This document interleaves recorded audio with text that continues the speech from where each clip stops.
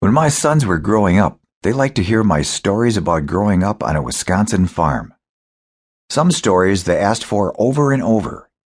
To my surprise, my grandchildren also liked to hear some of the same stories.